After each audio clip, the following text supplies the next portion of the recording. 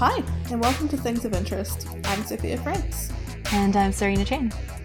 In this episode, we're talking about rejection, whether it's personal or professional, whether it's just extremely harsh or it's a rejection you were kind of expecting.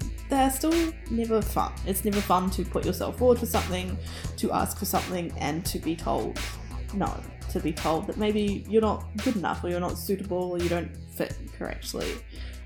For some people, I'm thinking journalists, actors, people who constantly have to put themselves out there, rejection is a part of their career, but it's still not easy. And so this episode, we're going to be talking about our personal experiences with rejection, the ways we kind of manage and handle that, and just kind of like rejection as a concept. Like, it fundamentally comes from living in a competitive world. And the way we perceive rejection is linked to the fact that we perceive people who get things as being good and people who don't get things as being bad. And that's not necessarily a correct value judgment. So it's going to be a fun episode. Basically, this topic came about because I was fairly recently rejected from something I applied to, a Women in STEM development program. And I'm not really in science anymore, but I still work in technology. So I was like, yep, this is okay. I'll be suitable for it. I know people have gone through the program. Like I get invited to the panels that they speak on already. So like, I'm already doing my thing, guys. And I was not even shortlisted for it. And I felt really, really bad. I think part of it is that in science, you attach so much of your personal value to your ability to be a good scientist. And this felt again like I was trying to be a good scientist and I was being told that I was not good enough. The other factor to that as well is I'm non-binary. I applied for this Women in STEM development program and I hadn't asked beforehand. And a lot of the time I try to reach out and say like, hey, I realize this is a women's program. I'm non-binary. I was assigned female at birth. I'm pretty feminine, like I'm real cute. So would it be suitable for me to apply? And something I've tried to stop doing as much is to do that, is to essentially ask for permission to apply to something, because I don't feel like I should, because essentially women's programs aim to improve gender diversity, increase gender equity. And as someone who is non-binary, like, you know, if you had to rank the genders in order of the kind of privilege they get, it goes men, women, non-binary people, trans men and trans women, all kind of at the bottom together. Like, we don't do great in our life outcomes, shall I say. And this was one of the first times I had explicitly made the choice not to ask beforehand. And I was very, very stressed out that by not asking that choice, I'd put a lot of time, a lot of energy, like getting work to agree to my application, talking to them about like paying for the funding if I ended up going through with it, that I'd done all that. And because I hadn't asked beforehand, like I essentially had been kicked out, just disqualified essentially on the basis of my gender identity. That wasn't true. Because I did email them afterwards and I said, should I have even applied because I'm non-binary? And they were like, absolutely. Like, we do refer to the group as being women in STEM. So you need to be comfortable with that, because like that's just part of our marketing material. I'm just like, yeah, look, fair enough. Marketing's horrible. I feel you. Like, I've been involved and like had to market so many women in science groups that are gender equity in science groups. So like, I really do understand that. And that was kind of a relief, but it also kind of made me feel still a little bit bad, right? Like, because I'm aware of how many diversity boxes I tick, right? And a lot of the time I feel like, you know, I should be able to get through on merit. Like, I'm really smart. I'm really good at what I do. I'm, like, clearly just, like, talented, full of potential. And then I feel like what that doesn't get me across the line for, like, the fact that I tick diversity boxes should get me across the line for, right? Like, you know what? I'm non-binary and I'm disabled. And I've done all of this. Like, so I'm exceedingly impressive and you should let me just, like, come and fix the world. And so all of that was essentially being rejected. And yeah, like it sucked. Like, it felt like another rejection from science.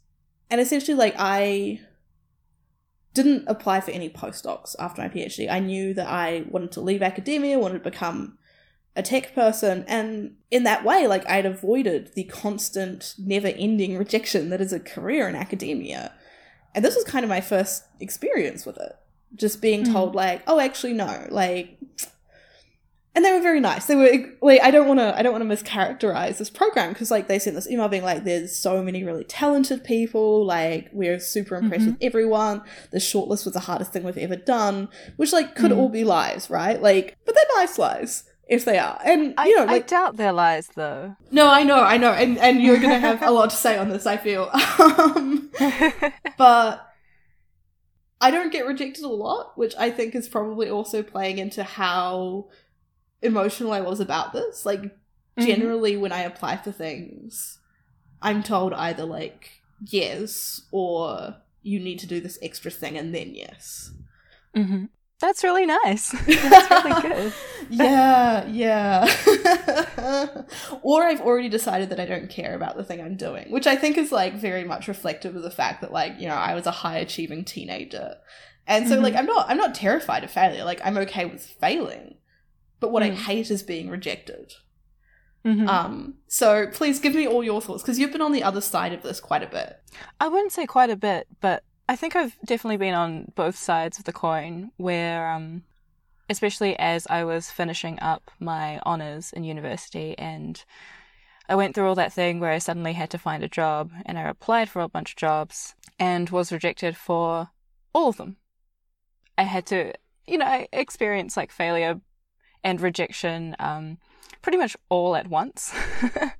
And it did suck. Like, rejection really sucks. And of course, you know, there's always I think everyone would have experienced rejection at least once or twice in their life. And I don't want to downplay how much that sucks.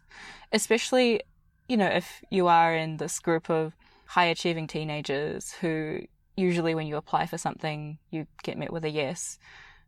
Being told no is suddenly feels very personal. And definitely, like, when I was much younger, I took these rejections extremely personally, which I really shouldn't have.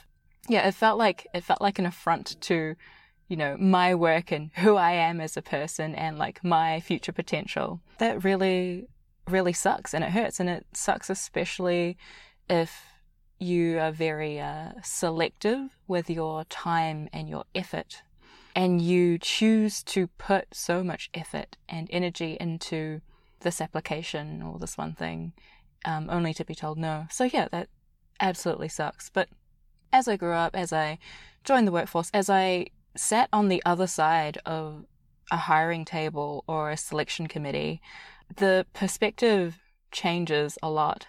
Because truly, when you read through applications, often hundreds of applications, you read through hundreds of CVs, portfolios, it's really difficult to judge.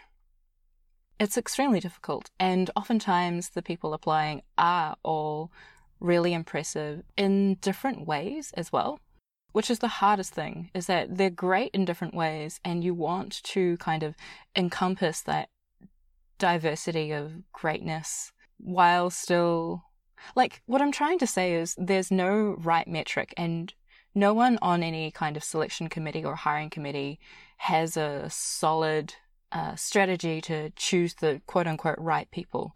And chances are they're probably not going to choose all the right people. So a lot of the time it's a lot of chance.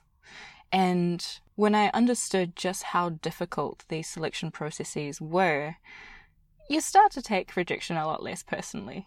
So every year, our work does Summer of Tech, which is this internship program for students coming into tech. And BNZ gets a lot of applications, as do a lot of other tech shops in Wellington, and I had to go through a bunch of CVs and portfolios and accept and reject people through the stages of this recruitment. And there were so many fantastic designers that I had to reject because different reasons, but one of the main reasons, one of the most frequent reasons, was that their style and their creativity wasn't quite a match for the work that we were doing. And I felt like if they came to BNZ specifically, where it's quite a large company and we have, you know, we have brand guidelines, we have style guides, we have these styles that people need to adhere to. I feel like that kind of work, while really empowering for some designers, would be really detrimental to some other designers who may find a better fit at a creative agency or somewhere like Weta. We had a lot of people that, like, I took one look at their portfolio. It's like, you should be going to Weta Digital. They're like, you would be stifled in this environment. So a lot of the times rejection is because someone really admires you and admires your portfolio and your work, but feels like it wouldn't be a perfect match. And when, you know, you've got hundreds of applications for one place, or 500 applications for 40 places, you kind of really are looking for a perfect match scenario, even though you probably won't get it. So it's things like that that make me realize just how not personal rejection is. I know oftentimes when I was younger and I got rejected, I felt like someone had a problem with me specifically. And I would just sit around being like, what's their problem with me? What did I do wrong? I don't understand. But trust me, no one has a personal vendetta. No one has a problem with you. No one has a problem with your work. A lot of it really is finding that match. And a lot of it really is just chance and people taking a gamble. Yeah.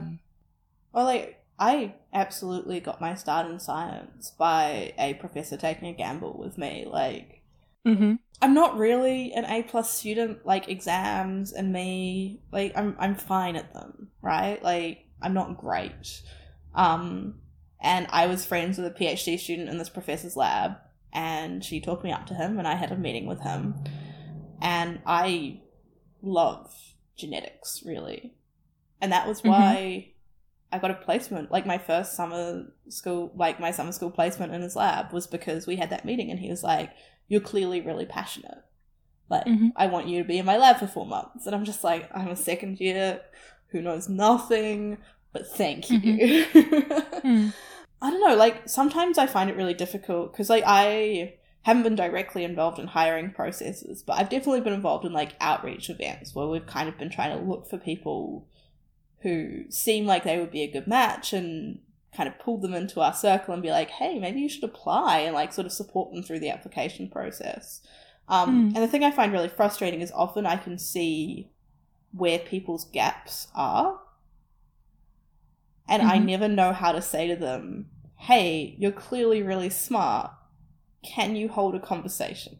I mean, like, you know, I'm in tech. Like, there are a lot of people who are geniuses, but we do client-facing work. Like, you need to have, like, the patter. You need to have the charisma to work with us, really. And, like, charisma particularly is not really something that can be taught easily. Yes. And I never know how to say to people, like, I love you. You're, like, brilliant. Like, this chat about AI, just wonderful, 10 out of 10. Can you talk about the weather? Because it seems like you can't. Yeah, and this is where a lot of hiring processes can be quite, unfortunately, biased because of lack of resource and lack of time. Because when you hire, I think people in hiring are very aware that you can teach people hard skills. Like, if you get a programmer who doesn't know JavaScript yet, you can teach them JavaScript.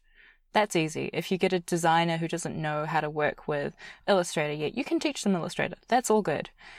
It's hard to teach people the quote-unquote soft skills. It's hard to teach people how to communicate effectively. It's hard to teach people how to be respectful of others. Like, that seems like such a low bar, but in tech you'll get a lot of people who just don't give two shits how other people feel.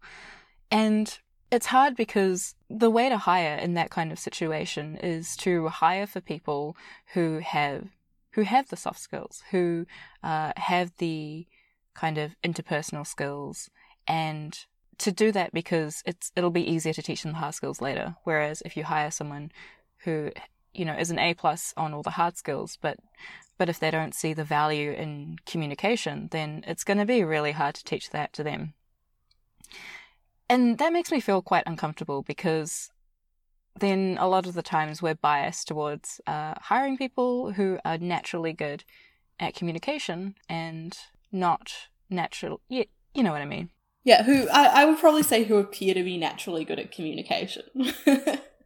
Sure, yeah. Because I come from a background where I'm autistic. Like, I haven't always been good at communication, and it's definitely something that I've had to learn and be really proactive with, making sure that, like, I learn the cues people give that mean that I can be more empathic. Right, but that doesn't mean you're bad at communication. That means you're good, except you had to work really hard to get there. That's something that really frustrates me with tech, is people seem to think that they can be tech whizzes and never have to learn how to communicate with another person, how to care about another person, how to, like, work in a team even. Yeah. And hard agree. Yep. Yeah, it frustrates me so much. Yeah. On the flip side, that's a frustrating thing in tech is you have a lot of people who also hire way down the other end, where they hire for hard skills and they hire for the people who seem like geniuses but then can't work on a team. And there are plenty of people, I can guarantee you, plenty of people in tech, you'll know, that don't think communication and teamwork and that interpersonal skills are a part of their job, but it is. Working on a team is a part of your job, and if you can't work on a team, then you're bad at your job. And a lot of people still don't get that. They think, oh, I'm a C++ whiz, I can code better than anyone. I don't have to talk to anyone, I'm right all the time, everyone should just listen to me. And that can be really frustrating to deal with. Because again, it's hard to teach soft skills, much harder than it is to teach hard skills. And I think that's something that STEM fields especially deal with a lot. You get these kind of like lone wolf genius types who can't work with other people. And that's a real problem when you're in a business and a company. That's when you have to work as a team. And to a large extent, like, that's allowed to happen in academia, right? Because, like, yeah, even if you work as part of a team in a lab, once you get above a certain level, you can do whatever you like. Like, if you're either looking at tenure in the US, or if you're looking at your publication record in places like New Zealand, Australia, if you publish well enough, you don't have to be a nice person. Like, and I've seen this in so many professors, where it's just like, you don't have to show basic empathy, you don't have to care about other people, because you publish and you get grants. And this is something that has always really bothered me, like, particularly throughout my PhD, is like, so I got into my PhD program, I did not get an Australian Postgraduate Award, which is the basic scholarship that most Australian PhD students, Australian and New Zealand PhD students will get. And I didn't get it because my marks in third year weren't good enough. I had 2 papers that I was author on, I had excellent marks for my honours year, but the exams I did in third year I didn't do well enough on, and therefore I was not good enough for an Australian Postgraduate Award. I had this extreme crisis of self where I was like, I spent time teaching, I spent time doing debating, was that all a mistake? Should I have just been a loner where, like, I studied all the time? Like, should I have just done that? Because then I would have the scholarship. And then I got a scholarship from the Australian Mitochondrial Research Foundation, they're now called AusMito. And when I asked, I was like, hey, like, thank you for the scholarship. Can I just ask, like, what did you think of my extracurriculars? The CEO, Sean, who called me to tell me this, he said, well, yeah, like, that's why we wanted you. We think you'll be really good. Like, we think that shows that you have great communication skills and you can talk about mitochondrial disease to other people. And that's what we want. Those are the people that we want studying this so that we can increase awareness. And it's just this huge disconnect between, like, the very sharp academic processes that say, well, if you don't publish, if you don't get good marks, who are you even? And the reality, like, and I think the reality, particularly in medical science, but the reality in a lot of science, where outreach is a huge part of what is necessary in order to have anyone caring about your work. Mm-hmm. It's so frustrating in STEM when that happens. And I don't know if this is generational specifically. Like, definitely growing up, I also put a lot of importance on certain awards and scholarships and having that be in some kind of external validation of your personal worth. And that's something that I still struggle with quite a bit, relying on external validation rather than internal validation. When it comes to dealing with things like rejection, knowing how to seek internal validation rather than rely on external validation is a really big part in learning how to deal with that. And I don't know about you, but I'm definitely still struggling with that, even if I don't care as much as I did in high school about like awards or scholarships or even good marks. I still, like, a big part of me still cares a lot about what other people think of me. And that's not healthy. That's not great. Yeah, I think if I got better at not relying on other people, I would get much better at handling rejection. The thing I find really weird about myself is I'm quite good at personal rejection. Like, I have no problem with, like, asking someone who's cute, who I jam with, out for a date, and then being like, no, I'm not feeling it. Or, I'm not interested in you, or I have a partner already, and it's just like, that's fine. And I think part of that is, like, my internal monologue prior to that allows for rejection to happen, where it's just kind of like, they're allowed to not like you. You're perfect and they can be wrong.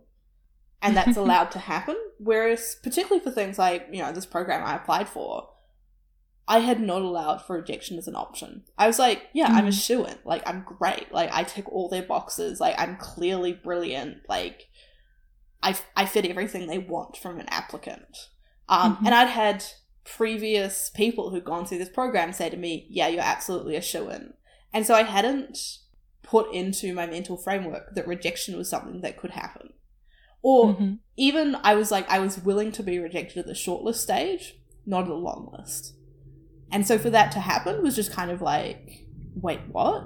Like, similarly with, like, the APA, you know, there were 2 papers out with my name on the author list. Like, that doesn't happen for honours students. Like, I had an excellent honours thesis, got one of the top marks in my class. So rejection wasn't an option for me. I was like, well, yeah, clearly I'm good enough. And so because I didn't have that space in my mental framework for someone to say no to me, when that happened, when I got that response, it was like, no, you're not good enough. And some, like, for this development program, that's, you're not good enough this time, right? Like, we encourage you to apply in future years. But that was still just like, it kind of shattered, like, not shattered my whole worldview, but, like, it was information that I hadn't allowed for existing. If that makes sense. Yeah, it does. And I wonder if a lot of that also is linked to how we identify ourselves and put, like, you know, how we value ourselves in our own eyes. So, for example, I don't value myself as someone who is generally attractive to other people. That's not where my personal value is. But I do value myself as someone who's generally smart and good at what she does.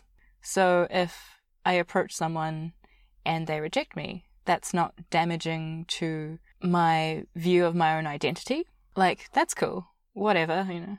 But if I spend this time applying for something that has something to do with my work or is related to my quote-unquote intelligence, which is such a silly measure, such a silly word in general, and then I get rejected, that kind of shatters my personal identity and view of myself. And I wonder if that's kind of similar for you as well.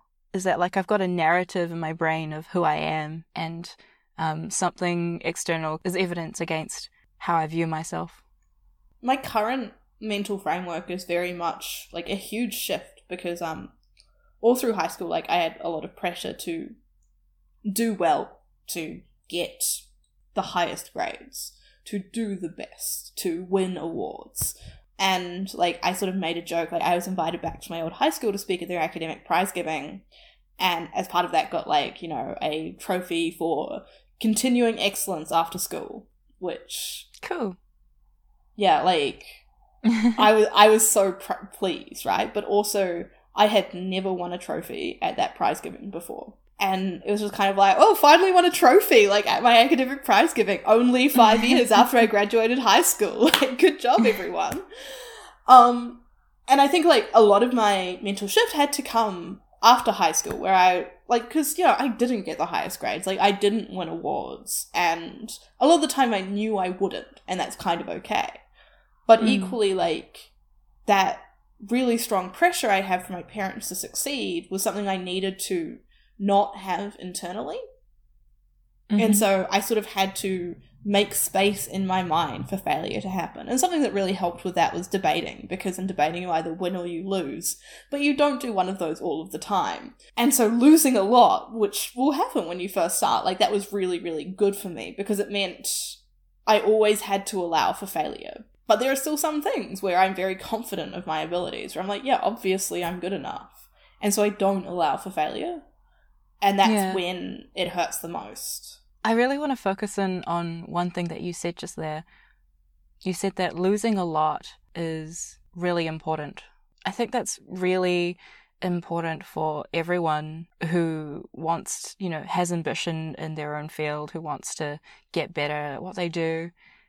That's an incredibly important skill to learn, is failing well, being, like, dealing with rejection well and losing well, because the way to get better at something is just to try a lot. Like, the way that numbers work is that the more you try, the more you'll probably fail. But the more you try, the more you'll probably succeed. And I guess the key there is just to not let those failures hinder you from trying more. So getting really good at losing and failing and being rejected means that you actually get really good at being successful, at being accepted, at winning, quote unquote. Yeah. So I like how you said that it was really important to learn how to lose. Yeah, well, I mean, it's something actually my piano teacher said to me a lot while I was growing up, is she was like, you're clearly brilliant. It's going to suck for you when you stop being brilliant, or when you do something that you're not great at. And I was just like, what do you even mean? And she's like, you're extremely talented. Too real. Well, and, like, she was always very frustrated with me because I never practiced enough. But she would often make the comment that I got away with it because I was very talented at piano. But I wasn't going to be talented at everything. And one day, that was just going to fall apart for me. What an insightful teacher. God, she was fucking great. Very, very blunt with me all of the time. She once asked me what I would do if I didn't have, you know, like, some key thing to rely on. I'm like, I'll get by on my good looks and charm. And she was like, oh, you are going to as well, aren't you? I'm still angry that you didn't practice this week, but you're gonna do that. But it meant, like, when I was at university, I made this conscious effort to do things that I was not good at. And, like, the sort of key thing that I ended up continuing to do was debating. But equally, like, I've sort of... It cannot be underestimated how much of your life is actually your personal framing. Yes. And broadly, I have stopped accepting failure as a thing. Because typically when you fail, when you do not succeed, you learn something. I've had to work really hard to shift my framing for this, but, like, essentially I now look at any time that I've learned something as a success. Yes. And that means, like, I don't necessarily use the word failure to refer to a lot of my life, because you don't fail as an individual. The thing that you were trying to do did not work. If you learned something, that is personal growth and that is success. If you realize that you should pay more attention to learn something next time, that is personal growth and that is also success. And that means, like, that just means that I get very upset by random failures, or failures where I can't get feedback, or where a reason isn't given. And, like, that's still something I'm working on, but it means, like, for most instances where I don't get what I want, essentially, that's a failure, right? Like, I've learned something, and that's good. Yeah. But even in instances where you don't learn something, like I like to think of trying things as a skill dice roll, if you will. Like you try your best, you put your skill and training into it, but sometimes it just doesn't work out, and sometimes there's not a good reason. And when there's not a good reason, that's when it sucks the most. But if you look at it more like a skill dice roll rather than a very deliberate attempt at something that you have to either succeed at or get a learning out of, when there's no reason or no learnings, that can feel really shit. I don't know, if you imagine practicing a skill like kicking a ball into a goal or learning piano or doing foosball. I spent a lot of time playing foosball in the States, and I sucked a lot for a very long time until eventually I got good. But if you look at trials like perfecting a skill, sometimes you're going to not get it and not learn anything like directly from that try, but that's just another practice, if that makes sense. Like, you got another go at it, and the more goes you have at whatever you're trying to do, the more you're honing a skill. And it's not going to be a steady climb up a mountain kind of thing. When you practice a skill, there's going to be plateaus, there's going to be dips, there's going to be relapsing. But if you keep going, you will get to where you want to go. It's just going to take a lot of tries and a lot of practice, right? So it's really awesome when you do fail and then you get a lot of really good learning out of it. But I don't know, I see a lot of failure also as just me having another go at a skill. And that could be like, I didn't get the thing that I wanted, that I applied for. They didn't give me a reason. I asked for, why I didn't get the thing. They didn't reply. That can feel really shitty until you realize that the act of you even trying is you getting better at the act of trying. Yeah. So that makes me feel a lot better when I have no learnings to go off of. Yeah. So a few months ago, I was on a panel with a woman called Penny Lacasco, and she has this rule where she tries to get 100 people to say no to her every year, which moves the focus from succeeding to the act of trying and to asking essentially for more than she thought she deserves. And she says she's found it really difficult because people keep giving her things. So stuff like so her goal is to essentially teach people how to be happy in the modern age. And she's this fascinating woman to talk to, and very, very fun. Essentially, in order to be happy, we need to not focus on success so much, which is broadly true. But then you pair that with the fact that people are presenting their best lives on social media, and it becomes much more difficult. Yes, yeah. This idea that you want to get people to say no to you, you want to ask for so much that people tell you you can't have it, is incredible. And it often it goes against a lot of studies that suggest about how different genders behave when applying for things. There's that really often quoted study that's men will apply for a job if they've got 40% of the skills, whereas women will only apply if they've got 100% of the skills. And to switch that and to say well, actually I want people to say no to me. I want to find out where the limits are. I want to try for things that are way beyond my abilities. And if I succeed, that's great. And if I don't, I can cross another no off my list of 100. And that's wild to me. And Penny sort of said, when we were on this panel together, she was like, well, I have hundreds of thousands of dollars in funding for my startup because I thought people would say no to me and they didn't. And that's been incredible, but I've still got so many no's left on my sheet this year. That's amazing. Yeah. That's such a good way to look at it. Yeah. I haven't started doing that because I hate it when people say no to me still, because I'm a baby. No, same. Yeah. It's a really good thing to start thinking about and to start being well, if people say no to me, that's fine. And then move that extra step to being well, actually, I want people to say no to me. Yeah, because if you get people to say no to you, you're finding where the limits are. Yeah. And I've had a partner at work say this to me as well, where I said, I won't worry about applying for something. And she was like, the worst thing that can happen is that they say no, and that's what you've already assumed has happened. Right. That's really good. It's wholesome. Gosh, I should try that, but that sounds so hard. I know. It's a good thing I generally adopt new ideas into my life. And I think you talk about this with, like, New Year's resolutions and stuff, is I start by thinking about them for a period of, like, sometimes a couple of months, sometimes a year, and then I'll be like, okay, I'm ready to start doing that now. Mm-hmm. I take time to get used to ideas, and I think this is very common, and I think this is a lot of what you mean when you talk about, because I know we've talked about on the podcast before about New Year's resolutions and how people don't succeed because they try to immediately make a big change.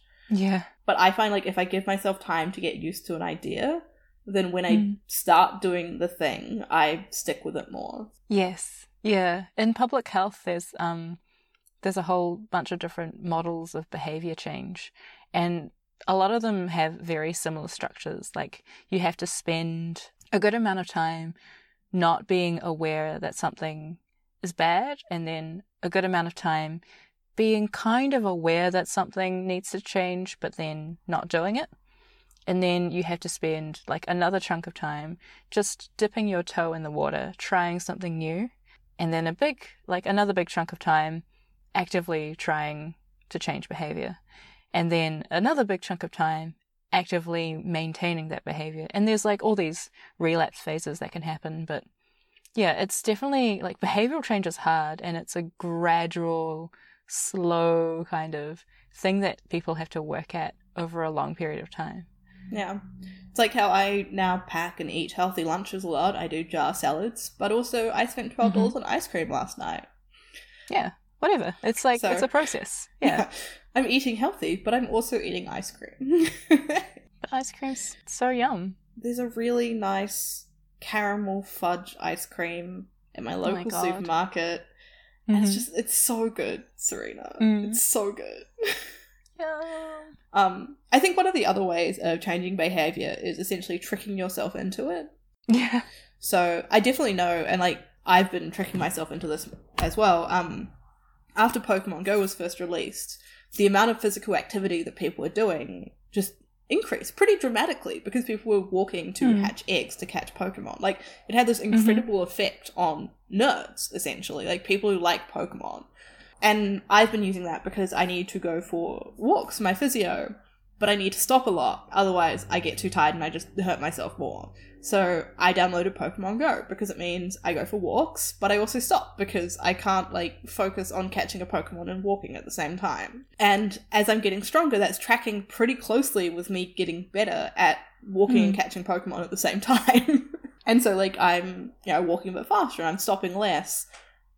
And I've been able to trick myself into doing that, into doing essentially things that are healthy for me by, like, just slotting this video game in between me and the real world. Another really nice hack I heard on another podcast, actually, Due by Friday, which the last episode was very, very good, is when you're out for walks, just look at chimneys.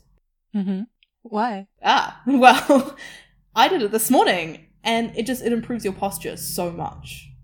Oh! And you don't even have to think about it because you're like, oh, I should look at a chimney, and you do, and then you're standing up straight. Oh my god, yeah. Huh. So, yeah. Life hacks. I like those hacks that are essentially, like, tricking yourself into being good. Yeah, because it's boring to think about, like, doing the right thing, exercise, eating right. That shit's boring. But when you have something fun or something novel to focus on. Yeah. Having said that, I spent, like, 3 hours yesterday cleaning my house, and it was just, like, the best I've felt in so long. Yeah, I do love that. I need to do that. I desperately need to do that. Everything. My house is so clean. The other big failure I have recently is I don't really cook meat that often, but also I slept 13 hours last night, so fairly obviously have low iron again. So I will try to eat red meat, and usually this will be kangaroo meat because it's the most sustainable, but, I picked up some beef. A beef steak at the supermarket. And last night I was like, oh, I should give it a rub, and, like, I was having a bit of a salt craving, but I didn't really think twice about it, and so I made a rub, and I rubbed it on the beef, and then I ate my steak, and it was so fucking salty.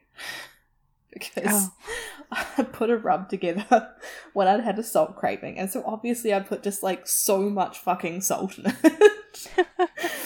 And I'm eating it and I'm just like, oh, this is not enjoyable. Like, I'm so angry that I let myself do that. Yeah, that was my most recent big failure. What about yours? Most recent big failure. I applied for a bunch of, to speak at a bunch of conferences. It's not a big failure though. So I applied for a bunch of security conferences in Wellington, which are next week. Oh my god, I need to write my talk. Anyway, I was kind of hoping that I would get into the biggest one, KiwiCon, but I didn't. I got into the other two. I mean, it was like... It's a mixed success. It was a good 10 seconds of me being like, "Aww," but it was still pretty good. And also, I think it was a blessing in disguise because KiwiCon is 2,500 people. So, yikes. That's a lot of people. And it's single track. So, that's everyone. Everyone's listening to you. They don't have another choice. Whereas the other two conferences are about 150. So, like, a much more manageable size. I don't know if it's some kind of, like, mental protection thing that I do, but I don't remember a lot of my failures, which I think I'm going to say is a good thing. I'm going to go with good thing. But have you ever really messed up cooking to the extent that you made something that was basically beef jerky and then ate it because you were like, I spent like $6 on this meat? Yes, I have definitely messed up a bunch of dishes. But again, it's all practice, right? Yeah. It's all practice. And you eat it and you feel shitty about it, and that's, I'm going to say that's like conditioning. It's conditioning you to not fail again the next time. I was sitting at my desk being like, should I wash this? Would that improve it? Like, can I just wash my cooked meat? Potatoes. Pro tip. So if you ever oversalt something, add potatoes. If you oversalt a soup, just like chuck a whole bunch of potatoes in there and have a potato soup. If you oversalt like steak or meat or vegetables, chuck some potatoes in and like eat it with potatoes. I've also done the thing where I no longer spice into any pan because once I was adding paprika to a dish I was making and the top came off and like so much paprika went in. I'm like, this is fine. And I got as much as I could out Paprika's and then I went to eat it and it tasted just like, okay, paprika's good in small amounts. When your entire dish tastes of paprika, it is not good. Yeah, I mean, I guess it could have been worse. It could have been like cayenne pepper, in which case you'd either like eat it with milk or just chuck it. It would have just tasted like pain at that point. Yeah. Oh, sweet, sweet pain. With applying to your tech conferences, did you kind of accept that they might say no to you before you applied? Oh, absolutely, yeah. I think I've been incredibly lucky because... It's very hard to get into conferences, not because people aren't good enough, but because there's just so many people applying. And like I said before, like I've been on the other side of these kind of selection committees, hiring, whatever.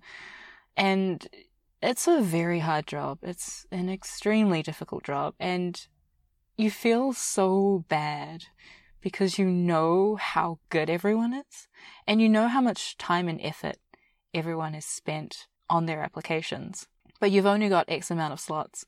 And I've definitely been I've been on selection committees, if you will, where we've just been like, okay, let's just add an extra 10 seats because shit, it's a really difficult job. So whenever I do apply for things, it's like, I'll get it or I won't. It'd be nice if I got it, but if I don't get it, I know it's not personal. Yeah. And a lot of the times, like, another good way that I deal with rejection is to see it as a blessing in disguise, because now I don't have to do that job. Yeah, like I have to speak at 2 conferences next week, and I am not handling it very well. Yeah, okay, that's probably my next question. How do you deal with like talk nerves, which are essentially like a fear of failure as well? Yes, I deal with it. Okay, I wouldn't recommend this, honestly. Shit, this is going to be good. I deal with it out of necessity. So I procrastinate because throughout the entire thing, the only thing I'm feeling is what I have to say is not good enough. It's not interesting. And I know that, like, a lot of this is whatever, imposter syndrome, but I can't stop myself from feeling it at a very fundamental level, that I don't have anything interesting or useful to say, and that I'm just kind of like grasping at straws trying to make this work. So that's where a lot of my procrastination comes from, is because I partially don't believe in myself, which is, again, something I know is a thing I have to work on. And I'm partially also very bored with the things that I have to say, because it's stuff that I've gone over so many times in my head before, that I've like read so much about it that I just don't feel excited about it anymore. And oftentimes it'll be like the day before the conference, and then I'll be like, oh shit, well, I guess I have to write this, and then I'll fucking write it, usually the day of as well, except I can't do that because I'm up first for both conferences. So I'm going to have to do it at least the day before. But again, I wouldn't recommend that. If you're listening to this and you want to write a talk for a conference, please don't do this. It is bad.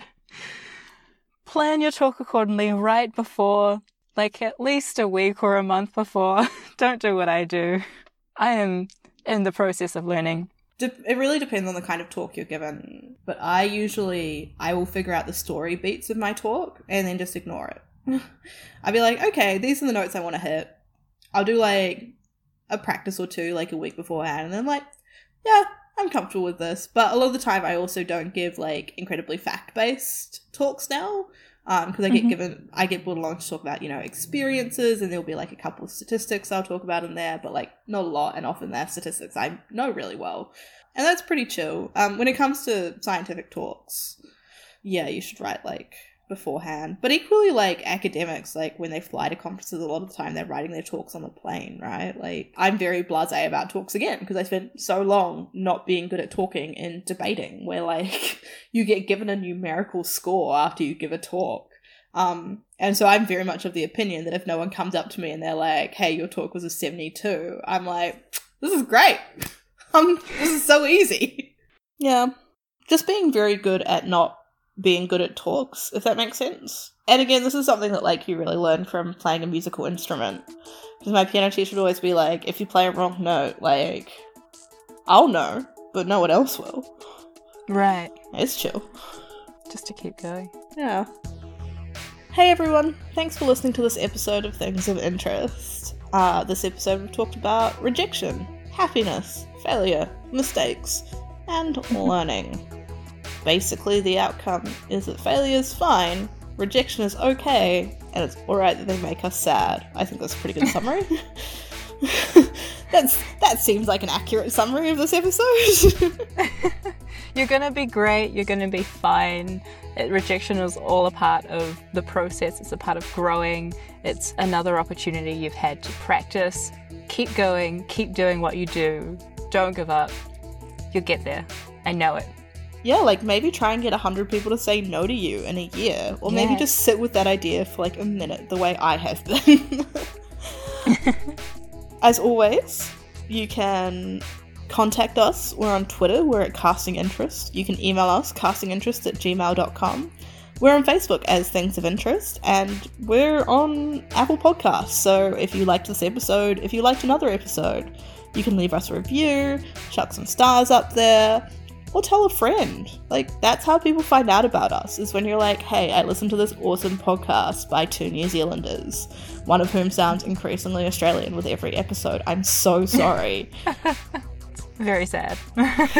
I'm heartbroken, but failure is a part of life, Serena, and I just need to accept it. As we've learned, yes. So I have been Sophia Friends. And I'm Serena Chen. And as always, stay interesting.